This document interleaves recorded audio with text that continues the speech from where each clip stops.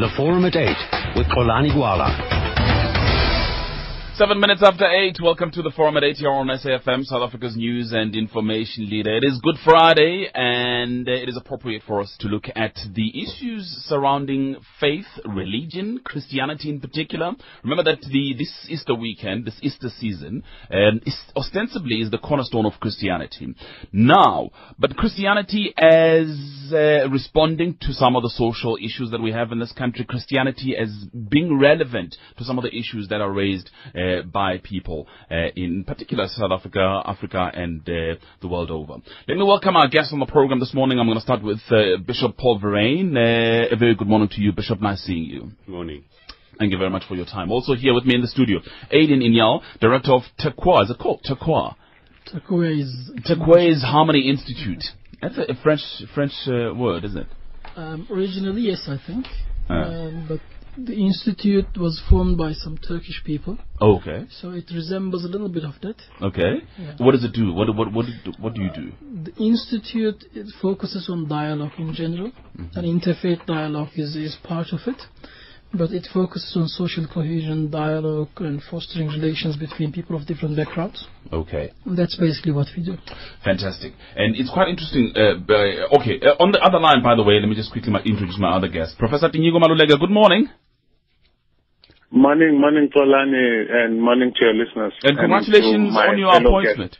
Congratulations on your appointment. So yesterday, Deputy Vice Chancellor of the University of Johannesburg, right? Yes, thank you very much, Xolani. Yeah. Congratulations that's indeed. True. Congratulations. I'm excited. I'm looking forward to joining that great university. Fabulous, fantastic. Let me start with Bishop Verreyn, because I just mentioned the issues around the French, and a little earlier on before we started the program, I was talking about the election of the bishop, and there was a documentary about the state of Christianity in the West, and they went to France in particular, looked at France, and I visited France about a year or so ago, and if you go to France, you go to the churches, and they're becoming museums, they're becoming tourist attractions. The conclusion is that there is a decline in Christianity in the West, as opposed perhaps to Africa. And the big question is, why would that be so? What is the relevance of Christianity? Why is the West not as Christian anymore? I wonder whether to some extent the institutionalized church seems to have lost contact in actual fact with the world. And its form is meaningless. Particularly, I think, to young people. That's very interesting. Just explain that a little bit more. Why would it be meaningless? I mean, Christianity is supposed to be... but why would you conclude the meaninglessness? I suppose because the liturgies don't connect with the issues that people have to struggle with each day. Like some people struggling with HIV, AIDS, sexuality, poverty, the whole range of stuff. And so to some extent the formalization of religion as almost separate from life makes it irrelevant. It's interesting though, because again the argument with the election of the Pope was that the church is growing a lot more in Africa and in Latin America. Why would then Africans still find the relevance in religion and in Christianity in particular? I think that's quite a huge research question, if I may say so. But I should imagine that the church still provides in Africa some kind of sense of impact on people's everyday life, gives to some people meaning. I mean, Karl Marx said that religion is the opiate of the masses. And in my opinion, if the church sort of provides a drug for the avoidance of pain, then it's obviously still going to remain very relevant to people who are struggling to find some kind of meaning in life, particularly when their economic situation seems to suggest that this is just a humdrum waste of time. I'm going to come back to that. Those are very important things that you just mentioned.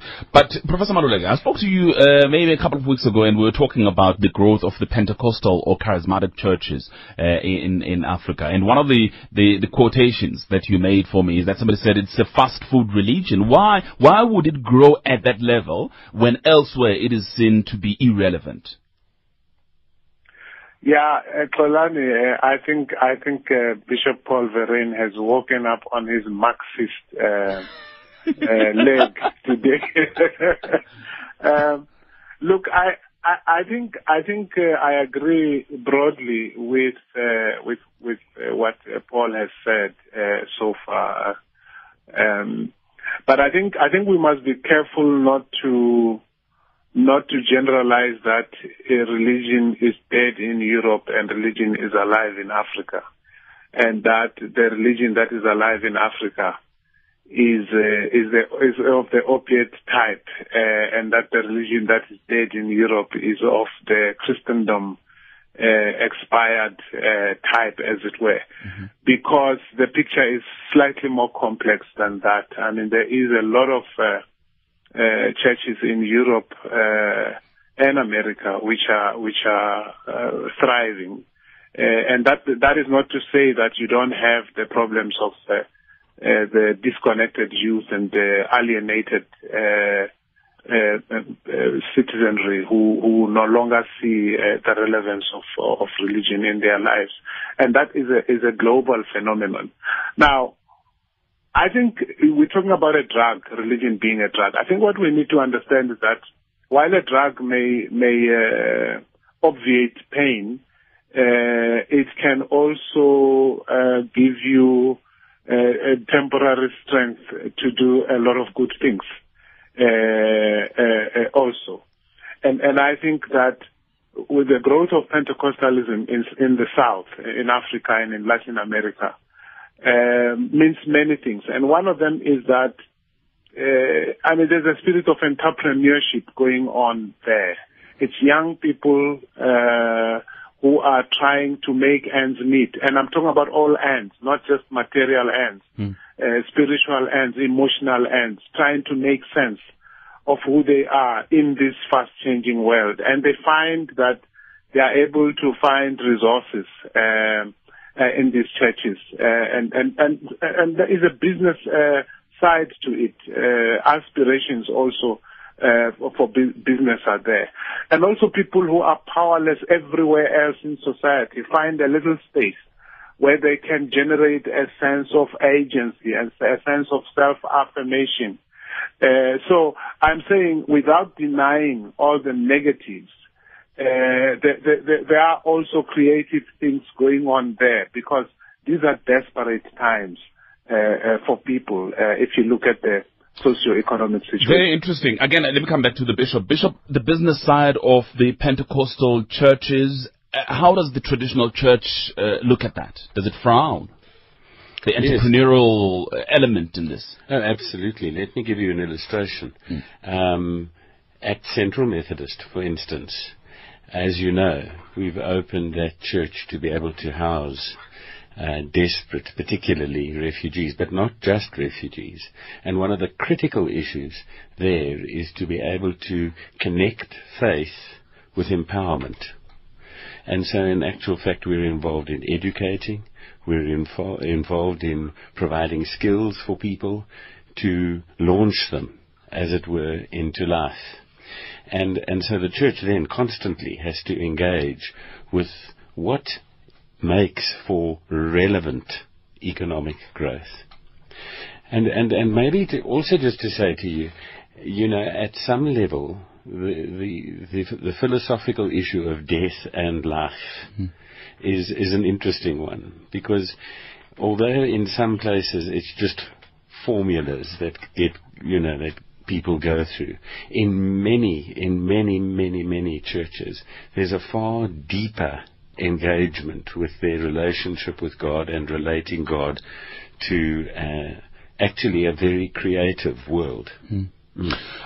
For you, Aiden, I would like to bring you in where Professor Maluleke is talking about young people trying to find their place in this ever-changing, in this ever-moving society of ours. Are they finding a place, in your view? Is the dialogue taking place in which then young people need to find themselves? I think the young people, they are to a certain extent the target of the new developments, especially in the science and technology fields, And also in terms of all the rapid changes in the world. They are the greatest victims, if I can say it, put it that way. Because they are being targeted to market the products, they are the first people to experience the new things that our time is bringing in. But I think the youth is searching for some kind of relief. Because this material pressure that comes onto the people, it's far too great than a person can handle. Because it's all about, even when you start from the young school age, it's always the focus is on the material things. You have to be successful, you have to go to school, you have to be successful in school because you need to get a job, because you need to have money, because you need to have this and that.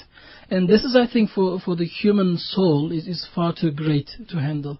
And therefore, in general, humans, but specifically the youth, really need that remedy, that relief, which will tell them that the life is not just about what you're looking for, because there's only a number of people who can earn a certain amount, or who can have certain things. And therefore, I think religion brings in a balance, because religion, in essence, doesn't only deal with this life. It gives you a holistic picture of the absolute happiness, the sense of absolute justice, for example, where you don't only seek justice in this world or happiness in this world. You put the entire thing together, of both this side and the other world. And therefore, I think the youth is searching for it, and it is finding... When you know how to approach the youth, that's also important, I think. We need to know how to approach the youth of today. We cannot use the methods of a decade or two ago. Minds are changing. They know much more than their parents today. And therefore, we can't keep preaching the same message and same things over and over. If you know how to approach, if you know how to put things forward, and I think there is a great awareness. Youth today is very aware of the issues. And they do manage to mobilize themselves. They form associations, they form different groupings, and they do get involved. Right, I'm going to open the lines on 0891104208, find out what people think about this, 0891104208. But again, I suppose, Professor Maluleka, the issue is whether young people then are finding that simple message that they are looking for in the churches today, whether churches are able to respond to that need for that simple message. Yeah, I think some of them are finding it, but I think the vast majority are probably not finding it, which is why they are setting up their own churches in many cases. I mean, many of the so-called Pentecostal churches are started by young people and led by them. Because I think he was talking about approaching young people. One of the things that young people seem to want is to participate. I mean, they're not content to be spectators, anymore. To sit down in some pew and watch an old man reciting stuff in Latin or in Italian. They want to be in on the act. They want to move things. They want to sing. They want to play instruments. They want to initiate projects. And I think you will find that those churches that give them space for self-expression and exploration will be the types of churches that attract them. But will they, and again for you, Professor, will these churches, new Pentecostal churches, be in a position to respond to socio-economic issues? We talk about poverty, inequality in societies, in our society in particular. Are they able to respond to those challenges? Well, the question is not just for Pentecostal churches. That question is for all churches. Because all churches have to deal with the reality that young people, old people find themselves in. There are several models out there that churches have attempted. I mean, apartheid was a particular Christian South Africa of apartheid times was a particular model. The way the World Council of Churches has, for example, tried to deal with issues of racism and oppression in various countries is another model. You've got models in Europe where citizens are required, if you like, to donate part of their tax to churches so that churches can be empowered to to do a lot of what you would in other countries called social work. It's done mainly via the churches. So I think the question you're asking, we must not just limit it to the Pentecostals. Certainly. We must ask it across the board as to how churches can leverage some of their traditional ways and jack them up, throw them out if necessary. Ways of dealing with socio-economic issues and assisting members and citizens to deal with those issues. And that's a question for you, Bishop. But before you answer it, I would like you to answer it with this email as well, also in mind from Opa Tasanyan and Sabokeng, who says, in my view, Christianity has been highly commercialized through this. Present pastors, fashionable church names and traditions, so the real gospel word seems to be replaced by celebrity pastors. What would you say to this email and also the question that's being raised by the professor? Yeah, I think that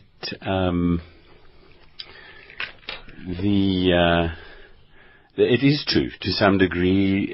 Certain churches have made a name for themselves by commercializing themselves. The church is not a monolithic structure by any matter of means. There are churches that function in profoundly meditative, and you could hear from the professor's description a whole variety of ways. So there are some churches that operate, for instance, as counseling centers, and the work that they do, for instance, on grief, on divorce, on rape, on that kind of stuff, gives an energy and a meaning to the people that come to that church. In some churches, you have artistic formation, and in every dimension, from the actual drawing and painting and music and right across the entire board. So the church, to some degree, I think, needs to listen to the community in which it exists, and from that community begin to start emerging as a dynamic principle. I don't necessarily think that an assessment of numbers is always a sign of life or effectiveness. But why would there be numbers unless there is life inside the church? Why would you have a flock coming downtown Johannesburg? Well, I suppose to some degree the culture that comes to, let's say, the downtown church, where on a Sunday morning we might well have over 1,000 worshippers at the 10 o'clock service.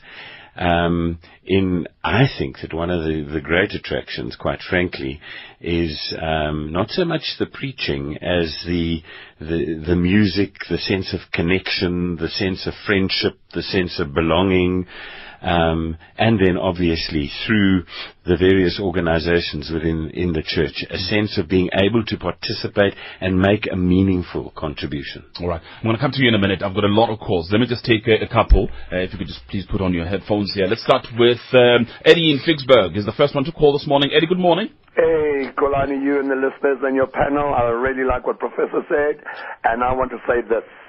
Listen carefully. Yeah. When Eve went wrong, Adam denied his very nature and went passive. You see what's happened to Christianity? It's gone passive. I love going to church, Kolani. It is beautiful, and I sing and I enjoy it. All of a sudden, my minister says, no, you mustn't fight for Tatani. You mustn't fight for water. It's not your problem. Farmers are being murdered. We can't be passive in a time of crisis. Listen to this. Yeah. We won't rise. We won't fight. We won't save the world. We're just waiting for Jesus to come. We may not be passive. We've got to be active for the world. Christ doesn't say to you how much money you've got in the bank. He says, did you feed the hungry?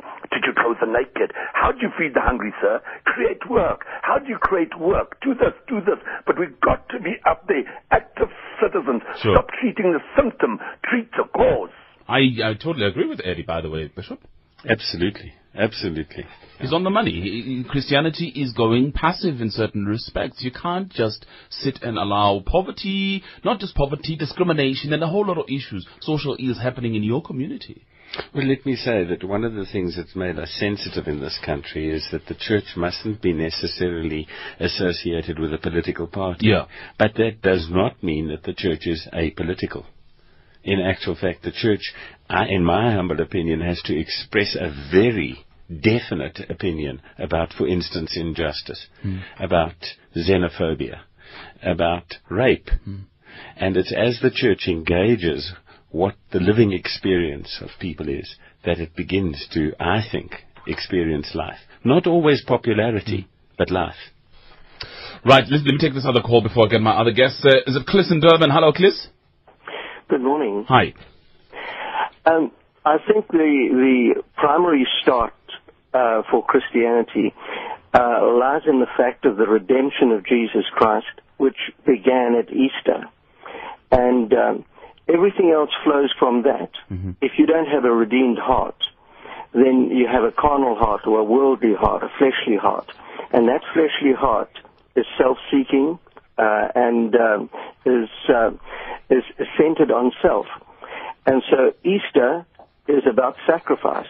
Easter is about committing your life to Christ and understanding the redemptive quality of Christ. Now, I've heard very little of that this morning. And I think that from that sacrifice flows the good works, flows the concern for the poor, flows the other concerns, the social ills and the problems of the world.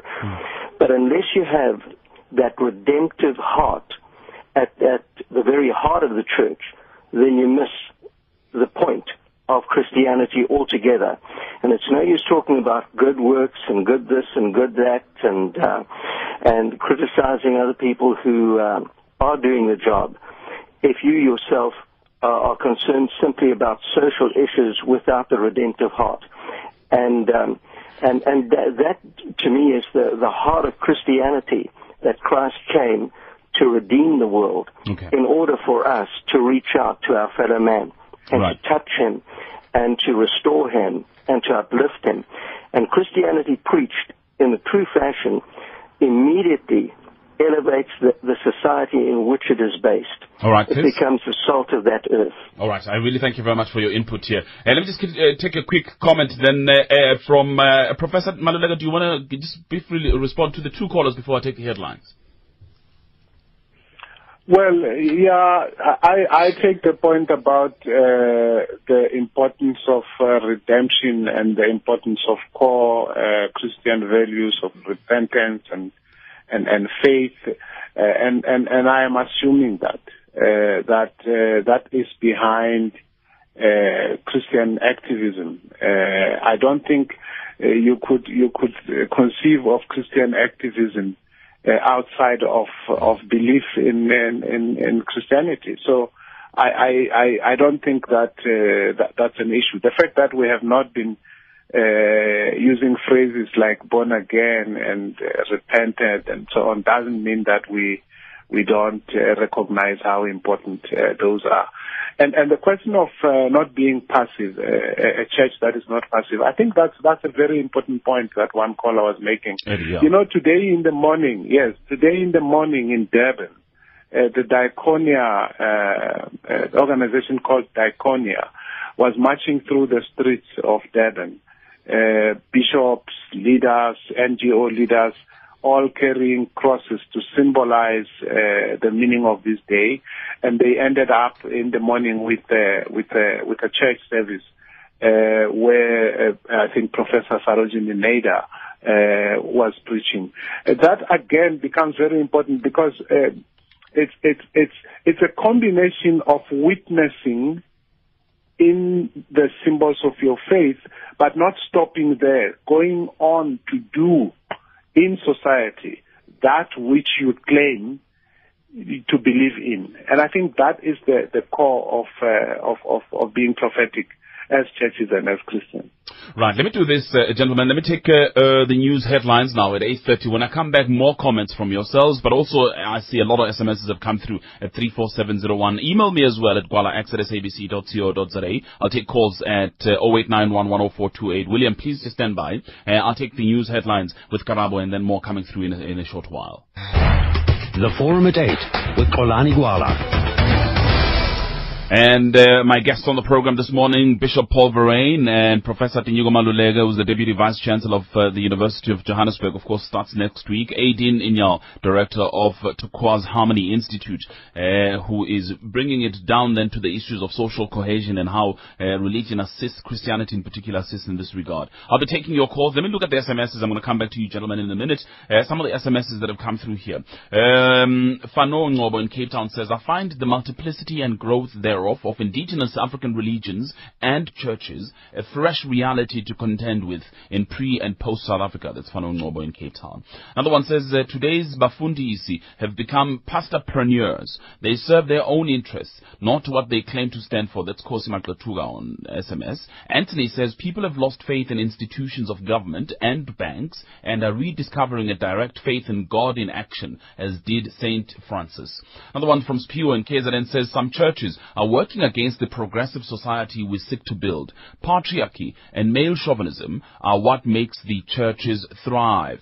That's according to Spio and KZN. Another one says, if Christ was destined to die for the sins of humanity, why did he utter the words, my God, why have you forsaken me? It doesn't make sense. That's Aches in Johannesburg. Somebody says, what does the Bible say about issues of rape? Stay in KZN says, has anyone noticed that religion is taken seriously by blacks, whereas whites brought Christianity? Look now who is flocking to churches. That's a view from Stay in KZN. The Westerners have access to information, and as they read more, they realize that the real truth about the sources of this Abrahamic religion, unlike us, who do not read. That's according to Joe Bramley. South Africa, in fact, Christianity is a way of life in South Africa and not religion. Religion doesn't have Christ in it. That's according to James. Let me take some calls. William in the Western Cape, thank you for holding for me. Hello. Good morning to you, Kulani. Hi, William. Taking my call. You're most welcome. It's a pleasure to hold on and listen to what is being said. Sure. However, I, as an atheist, want to tell you that the decline in the church membership and decline in Christianity and belief is nothing more than what has happened to all religions over time. We no longer worship the Norse gods. We no longer worship the Greek gods. It took a long time for their religions to die out, but they died out. And I think one of the other reasons being is that people are better educated today. We're not going to believe in a fairy story. All right. You know, very William, little to support it. And then, of course, we've got to look at the fact that, unfortunately, religion is one of those matters that causes division and divisive behavior amongst people. Just look at all the social upheaval and killing that takes place in the name of religion throughout the world and through all religions. All right. William, don't put the phone down. Let me ask the Bishop, the Minister of Religion, to respond to William. Yeah.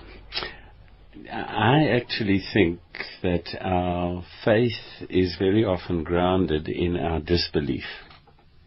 What does that mean? That means that it's as we struggle with the things that seem to be meaningless, that very often we discover the meaning as we begin to start interpreting it from a bigger framework, the framework of God. I think it's true to say that certain features of religion have been responsible for a huge amount of conflict.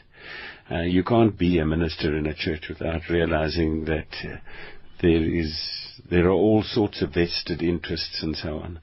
But to throw the baby and the bathwater out of the window, I think is to some degree obviously a mistake. I actually happen to think as well that as much damage has been done by Christianity, there is also a huge gift of hope and sanity that has come to humanity through people's faith, through following specific areas of pursuing justice, standing up. For instance, at the present moment, the church is very, very conscious of one of the callers has spoken about, which is the issue of rape, and enabling people to understand their sexuality and the way in which their relationships must form the foundation for that engagement. And that when somebody says no, it's not maybe, it is no. And that the violation of a person sexually is in a sense, the murder of a human being and then forcing them to carry on living, if you know what I mean. William, isn't the input by the bishop convincing enough? The bishop relies for his income and he's living upon a belief that I reject. We can be very nice people. I too am concerned about rape. I too have daughters and granddaughters, and I too am concerned about social behavior. People who do not believe in God are not necessarily murderers, rapists, thugs, and unconcerned about the state of their fellow human beings. Okay. I too belong to service organizations and do charitable work. My problem is that if I openly say I do not believe in a God, then of course I'm immediately branded as a terrible person and somebody that is going to carry out crime, rape their daughters and steal their money and chase their wives out of the house. All right, William. I'm afraid that the time for Christianity and other religions is over. It is a time for people to realize that they are in charge and they make the decisions. And the William, in the Western Cape, thank you. Thank you. Thank you Aiden, very much. Aiden, you're going to come in a minute, but is there something else that you would like to tell William? Yes, I certainly don't imply that atheists are rapists and out of order. I also try to express that the church has people who struggle and who fail, and who are broken, and who are sinners, and who are rapists. Those things happen in the church. The church is no different to society. But what the church holds on to is the centrality, particularly at this time, as we remember the centrality of the example that Christ's life gives to us. Aiden, do you want to come in? I think there was one important point, and something that keeps coming up in our discussions when we focus on dialogue. It's the issue of religions causing conflict and religions being behind almost all of the conflicts in the world. However, our position is that it's too simplistic to blame the faith for all these conflicts. Like the bishop has mentioned, there are a lot of vested interests. There are many other issues. There are politics within the religious communities, because we spoke about the institutionalizing religion earlier. If there is an institution somewhere, there will be politics. There will be power struggles. There will be interests. And therefore, if the people are not sensitive enough to the issues or the essence of the faith, then all these politics will dominate the discussions and the affairs of the religious community, which might then result in certain conflicts. But I think it's far too simplistic to say that the religions are causing conflicts. And if you look at on a global scale, or the conflict areas, it's not necessarily people are pious and they're fighting. They're fighting for many other reasons. There's poverty. There's no justice. People are fighting for that. And when there's no justice, some people use faith or religion to motivate people to take up the fight for justice. And some other people, unfortunately, they abuse and hijack the faith and religions to get people fight their own interests. And there is nothing in this global terrorism, especially. There's nothing good for any faith in those acts. But unfortunately, religion is being used for it, and wrongly. And if you look at it in numbers, actually, they're minority. They're very few, but unfortunately, the noise that they make is far too greater than the masses. Sure. Prof, I'm going to come to you in a minute. Faisal, good morning to you. Hello, Tulani. Hi, Faisal in Mayfair. Hi, Tulani. Tulani, to me, faith is an emotion, and like all emotions, one man's meat is another man's poison. And to suggest that the faith can all come together in a conciliation and in a peaceful manner is contradictory. Because the faiths are based on dogma that are violently opposed to each other. A good story, for example, in Iraq, where, for example, neighbors had Shiite and Sunni neighbors had been living together for years and years, peacefully together. But when they had a religious conflict, the very neighbor who was friends with the other neighbor took out a gun and shot the entire family. That's the problem with religious faith. It's a violent manner to kill each other. That's Faisal in Mayfair. Professor, do you want to respond? Prof? Well, I think many, yes. Tolan, you hear me? Yeah, loud and clear. Go ahead, please. Yes. Yeah, look, I think in many ways my colleagues have already responded to the issues that Faisal and others are raising. The problem is human beings. It's not so much religion. And I think we must remember we're talking about human beings who are competing for resources, human beings who are weak and therefore prone to do things that are wrong, human beings who are corrupt, who are violent, not just among one another, but also violent against the earth, the environment, destroying it. And we must not for a moment try to use religion as an excuse for all of these things that human beings are involved in. And we have to tackle them. Now, if a person is an atheist and they say that I am an atheist and you have no right to be a religious person, that is as bad as a religious person saying I am religious and you have no right to be an atheist. And I don't find that very helpful. I think at the end of the day, we are on this earth together, and we have to make things work between ourselves. We have to make sure that there's no violence, that there's no killing, there's no extermination of one another, and of the environment in which we live, and whatever we can use to live together and make sure that the next generation has got something to inherit from us, we should do that. And I think my understanding of this program is that we are saying, what is the role of faith in that, in that project, the project of preserving humanity, of reducing violence and poverty, of giving us hope and meaning in this difficult world. And I think that there is a role for faith in all of that. Let's find out what people think on 0891104208. What is that role then? And is faith playing that role of assisting us in relation to some of the problems that have already been identified? 0891104208. Ed in Cape Town, good morning. Ed, hello. Yeah, hi, go ahead, Ed.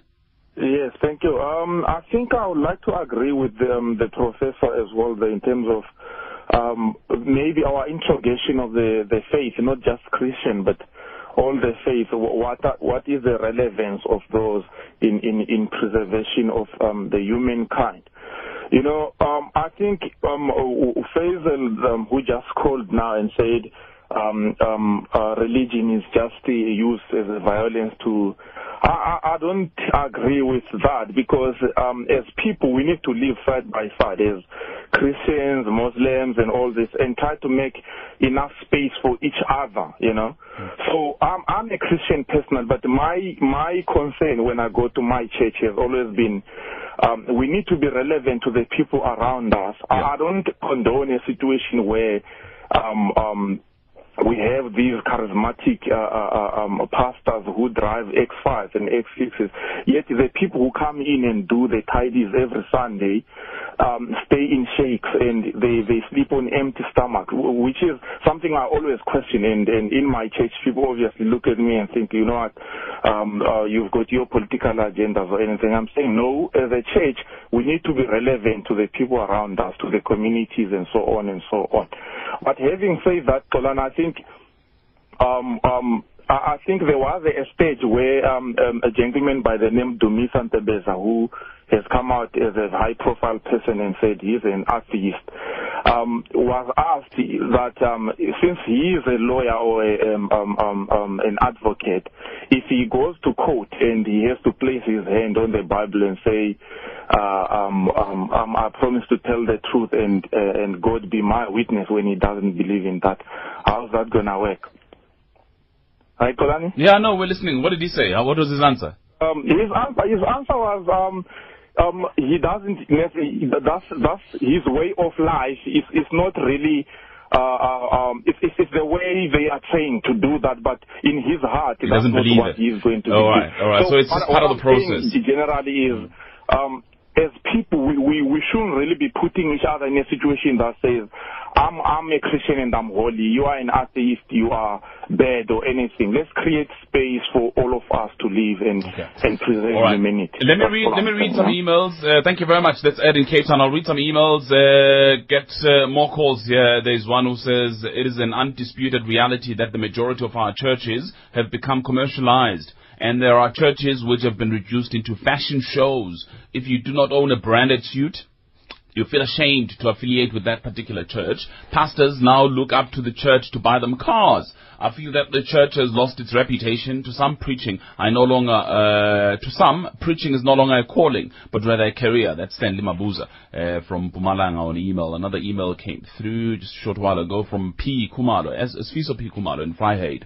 I want to know from the pastors there if it is real that devil worshippers have a power to make Christians to sin. I have read so many testimonies where former devil worshippers say they were involved in causing accidents and making pastors and born-again Christians to sin so that they can burn with the devil in hell. The bishop will respond in a minute. But also another email, if white people were representatives of God, why did they also champion institutionalized racism and supremacy to the white race?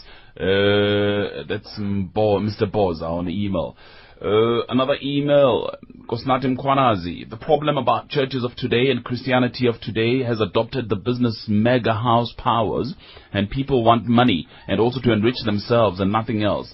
Kids go hungry inside churches. I thank you. That's Kosnatim Kwanazi. Quickly, let's go to Mutala in Durban. Mutala? How are you?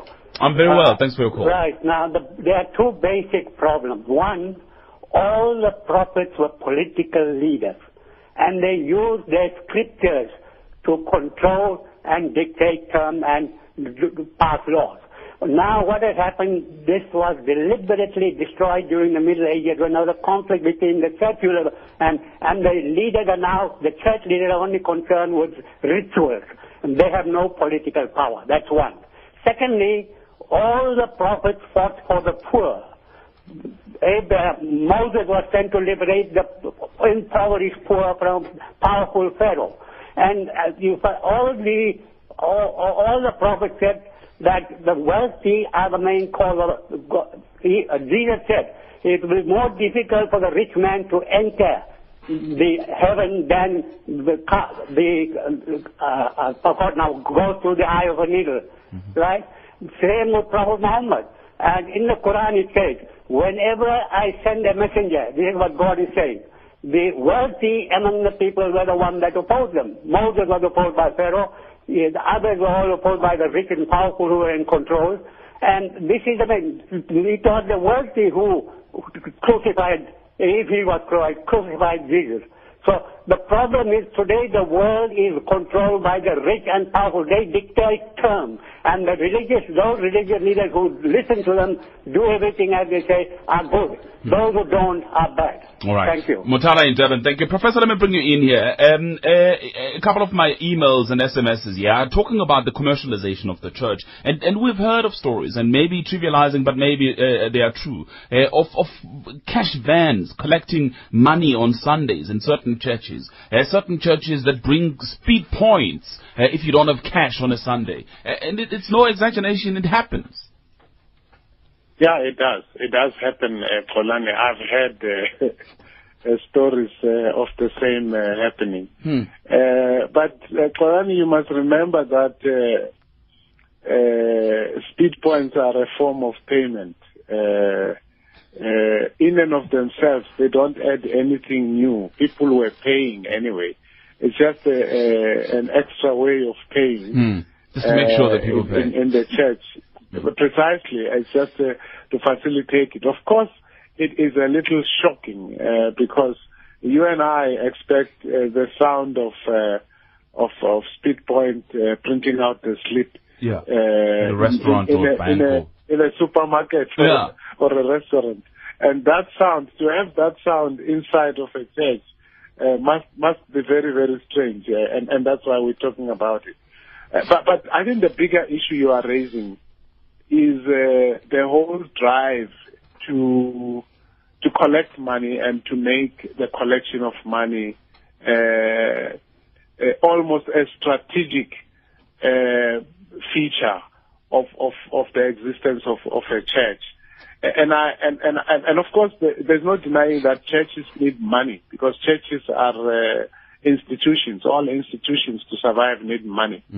But the strategic significance of churches is bigger than the collection of money. And I think when the collection of money becomes the strategy, and when the money collected is then not used in terms of clearly defined, just principles that have been established. If, for example, the money is collected and it's all put in a van, it goes into one person's bank account to go and do with it as they please, then there are problems there. So I think there's need for churches to begin to talk about this. Unfortunately or fortunately, many churches don't have that much money to talk about. But the few that you are raising, are talking about, do collect a lot of money, and there are a lot of questions about how that money is used, and not just how it is collected. Sure. Let me read one or two emails then. Bishop Brain, I'm going to come to you. Somebody, TT in Witbank says, churches are supposed to provide an alternative healing to the people who are sick, who can't find cure in medicines. For example, AIDS, cancer, and other diseases that can't be healed medically. Why are your pastors not commenting about this, or do they not believe in it? That's TT in Witbank. Also, I have an email from Brade in Port Elizabeth in Motherwell, who says, my church, the Assemblies of God, via Christianity, is discriminating me and my family because we practice African traditional rituals such as sacrificing a goat or a cow to appease our ancestors. I will never go there again. I'm looking for a church that's going to accept me with all my beliefs, not just have a church that's forcing their beliefs on me. That is an email from Brade in Port Elizabeth in Motherwell. Final email that I'm going to read here comes from Let me say it again. I just cannot believe that until today we still have people who do not believe in Jehovah God. God is the creator of all things, and he's the only person who can bring about peace in this troubled world. No matter how sincere and peaceful they are, they can be able to change this world. Only God's kingdom will do that. That email comes from Tlachtelang, the email there, which is the last one. Bishop Brain, at the end of the day, what would you like people to take from this discussion, from the season, by the way, which is a cornerstone, as I said, of Christianity? Maybe just two things. The first is, I think that it is illogical to say that because certain members of certain religious organizations behave despicably, that despicable behavior emanates from faith. That is a disconnect. We need to recognize that we're human, and that just as an atheist can make mistakes and sin, in my language, so too, let's say, the strongest Christian sometimes goes astray and makes mistakes. And use the church to collect money as opposed to spreading the word. Yes.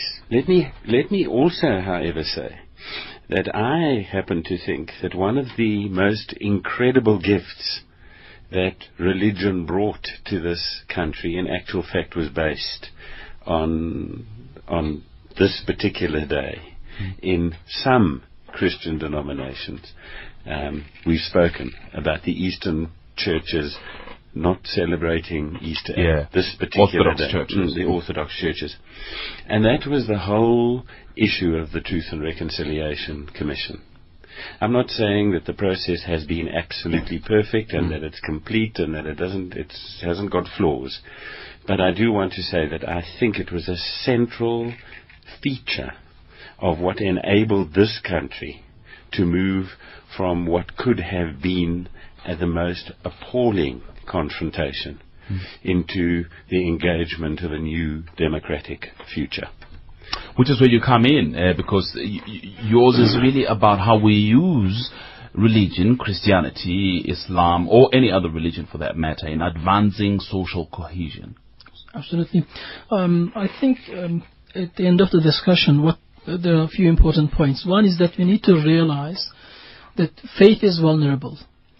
Anyone can actually use or abuse faith for any purpose. You can use faith to mobilize people to do something good, or you can abuse faith to fit your own agendas. That's important. And to be able to deal with that, we need a strong education, both at the normal schooling level and also from the faith communities, from the churches, from the mosques. We need to educate people really to distinguish between what is really coming from the faith itself or what is contaminated with other political agendas. And for that, I think the religious communities have a big responsibility to reclaim, or the people of faith, let's call it that way, to reclaim their faith and to ensure that there is if I can call it this way, a tolerance education, which is happening at all institutions, starting from schools to different community institutions and in religious institutions. Because at times, one of the obstacles to ensuring social cohesion is that the people of faith or the leaders of faith, they want to preserve their community, they want to keep their congregation, and therefore they might resort to talks such as blaming the others and elevating their own faith, which is dangerous. And I think that tolerance education is important. It should happen in the churches and the mosques and the synagogues in all faith communities. Fabulous. I really have got to wrap it up here. Thank you for your time. Aidin Inyal, who's the director of Turquoise Harmony Institute. Thanks indeed for coming through. Also, Bishop Paul Verheyen, as ever, thank you for coming through and good to see you. Together with Professor Tinigo Malulega, who's the Deputy Vice Chancellor of the University of Johannesburg, on the line for us this morning. Thank you all for your time. Would like to thank the team as well who came through on this Good Friday. Our producers, Misho Shantlale, Tracy Bumgard, Sbongile Nhlapo, Ronald Piri, Hlengi Wemabaso, senior producers Zenat Abdul and Lungile Mabaso, technical producer Judy Mutupi, Forum 8 producers Jake Mukoma and Mande Samtelu, executive producers Busi Chan and Oprah Sichi. I'm Golani Gwala, wishing you well over the weekend. We'll be back on Monday. Cheers.